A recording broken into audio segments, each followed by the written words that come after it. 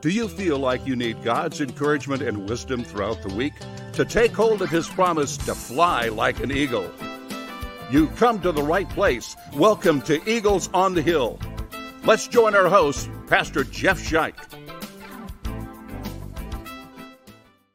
Hey people, I am your host, Pastor Jeff Scheich. So thanks for joining us on this edition of the podcast. Search for Eagles on the Hill on YouTube and hit the subscribe button in the lower right-hand corner. Or you can follow us wherever you listen to podcasts as we together follow Jesus and draw strength from Him to fly like an eagle.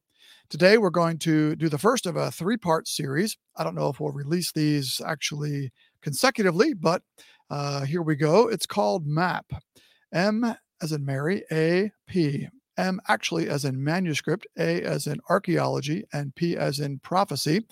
It's a great little acronym to be able to help us as Christians when we're called upon to give a defense of our faith. And the scripture encourages us to be able to do that, to give a defense of why it is that we believe what we believe.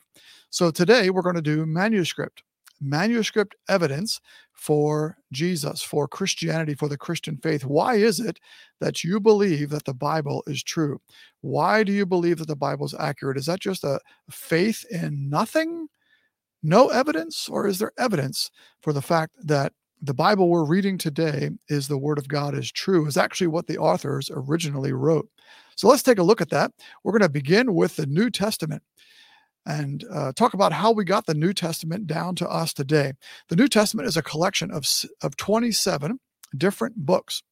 Some of them sort of biographies of Jesus, Matthew, Mark, Luke, and John.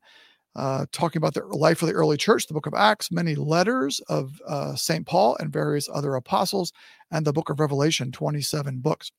The New Testament was originally written in Greek by different authors over a period of about 50 years, about 45 to about 90 AD. I know that's not 50, but we're using 50 as a round number. How do we know that what we have today is what the original authors wrote back in the day, 50 AD, 55 AD? How in the world do we know we have what they wrote? Well, how we know it is this. The New Testament, when it was written, was distributed around the Roman Empire. So, for instance, an example, Paul would write a letter to the Christians in Ephesus. And the Christians in Ephesus would get that letter and be so excited to have a letter from St. Paul. And they'd make quick copies of it and send it off to neighboring churches. Those churches would be excited to get words from the actual St. Paul, and they'd make copies of it and send it off to neighboring churches. Around it went. And so there's lots and lots of copies of the New Testament around. 25,000 actual manuscripts of portions or all of the New Testament between when it was written and the invention of the printing press in various languages. There's 5,000 copies of complete New Testaments in Greek. And so this is incredibly powerful, all these copies. So what historians do is get together these copies. And of course, when you're making copies like this, there's going to be some changes that happen in the copies. So what they do is get together and compare all the copies, figure out what families the copies come from, go back to those early copies from 200, 300 AD, and figure out what the original was. And so today we can have high level of assurance that what we have today is what the original writers wrote in the New Testament. Let's take a look at that here. I'll show you a comparison to other ancient manuscripts. We'll just take one line of this chart. If you're watching on YouTube, you can see the chart. Plato wrote his works in 400 BC. The earliest copy we have of Plato is 900 AD. So 1,300 years passed between when Plato wrote and the copy we have, and we only have 7 copies prior to the printing press. Yet today, do we believe we know what Plato wrote? We absolutely do. But look at the evidence for it. There's almost no evidence. Imagine 1,300 years pass between when Plato writes and the earliest copy we have, and we only have 7 copies to compare. What in the world did Plato actually write? Compare that to the New Testament, written between 50 and 100 AD. We have fragments of the New Testament from 114 AD. Almost no time passed compared to Plato. We have complete New Testaments within a couple hundred years of when they were written, compared to Plato, 1,300 years pass. And we have 5,366 Greek copies of the New Testament. Wow. So the evidence is overwhelming that we have what those original authors wrote. What about the Old Testament? Well, the Old Testament was done very differently. The Old Testament, written over a period of 1,000 years, written mostly in Hebrew, 39 different books by different authors. The earliest copy we have of the Old Testament, get this, the Leningrad Codex from 1000 AD. So what that means is, between the last book of the Old Testament being written, somewhere around 400 BC, and the Leningrad Codex, 1000 AD, it's about the same time elapsed as was for Plato. So, wow, it would seem like we have a lot less confidence that what we have is what the original authors wrote for the Old Testament. Well, the Old Testament was transmitted differently than the New Testament. The Old Testament, the Jewish writers, the Jewish belief was that it was the Word of God, and they were going to treat it as precious from day one. Now, the early Christians believed the New Testament was the Word of God, but they just copied it. They were so excited. And the Jewish faith, a much more established faith at the time, they believed that not everyone could copy it. Only scribes could copy the Old Testament, and they considered themselves human Xerox machines. We don't have time to get into it in this podcast how that worked, but they would carefully copy from the original to the copy. They would even count the number of various letters in the original and the copy. They would count from beginning to end, let's say, of the scroll of Genesis, and count from the beginning to the end of the new scroll that they were copying, and make sure that the same letter was in the middle of both scrolls, and so forth. Once they were convinced they had a good copy, in many cases, the original was tattered and worn, and they treated it like we treat the American flag. They burned it, and then they began to copy the copy again. That's why we don't have many old copies of the Old Testament, because they treated those originals and then the copies, when they wore out, like we do the American flag when it wears out, we burn it so that it cannot be desecrated. The earliest copy we have then is 1000 AD. So for a long time, there was speculation, do we really have what was actually written by those Old Testament writers? Well, that all changed in 1946. In 1946, in Israel, near the Dead Sea, is a place called Qumran.